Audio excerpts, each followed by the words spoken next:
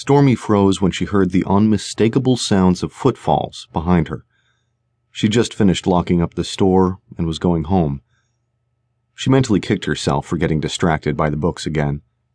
It was way too late to be out. With her heart in her throat, she slowly turned around to see who was there. Seeing the gun pointed at her, she tried not to scream, but she couldn't help herself. She started backing away from the two men she'd never seen before. "Oh, now don't be like that. We just want to talk," the short one with the gun said. "I'd stop moving if I were you." "I don't think civilized people bring guns to talk." The comment was out of her mouth before she could think better of it. "Bit of a smartass, are you? Must be from all those books you read," the tall, skinny man said as he nodded toward the store. "Going to the bank? We could escort you there." It took everything she had not to clutch her purse tighter. There wasn't much in there. She was planning on stopping by the bank, but she wasn't going to let them know that. "No, it was a slow day." "So, the money is still in there." "Shit." "Well, like I said, it was a slow day." "But even on a slow day, you'd still pull in a couple of 20s. Why don't you open her back up?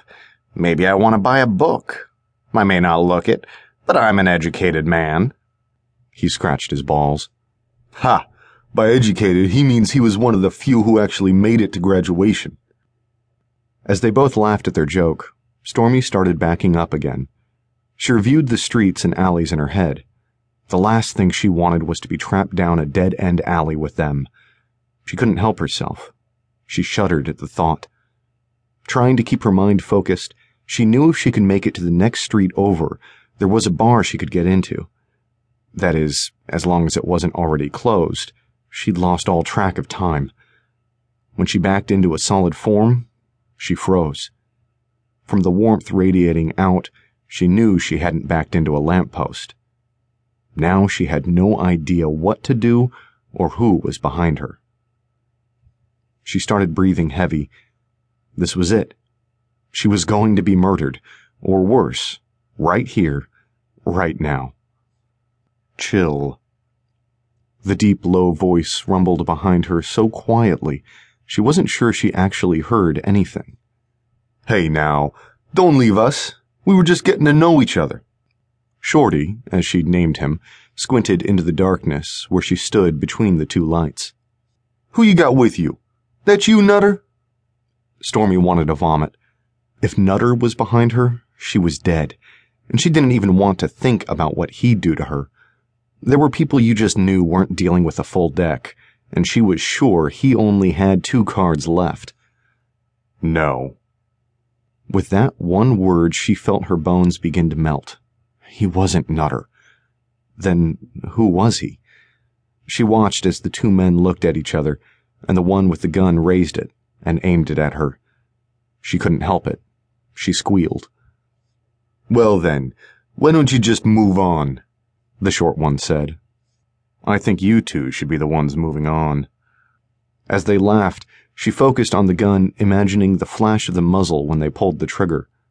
Would her brain even have time to register between seeing the flash and the pain as it ripped through her? She knew what was coming, and wondered if the bullet would go right through her and into the man behind her, or if it would stop, and he'd survive. "What are you, new here?" "I know this neighborhood better than you do, scum." His voice resonated with power. "Oh, I doubt that. Who are you anyway?" He didn't hesitate.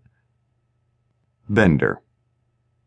He knew with coming forward to help Stormy, the game would change. His only option was to see if he could keep them off balance and not really sure of anything. She couldn't be sure, but she thought she saw the gun waver. Who was this Bender, and why did those men start to back up?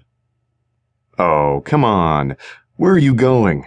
We were just starting to have some fun." Bender's voice dripped with sarcasm.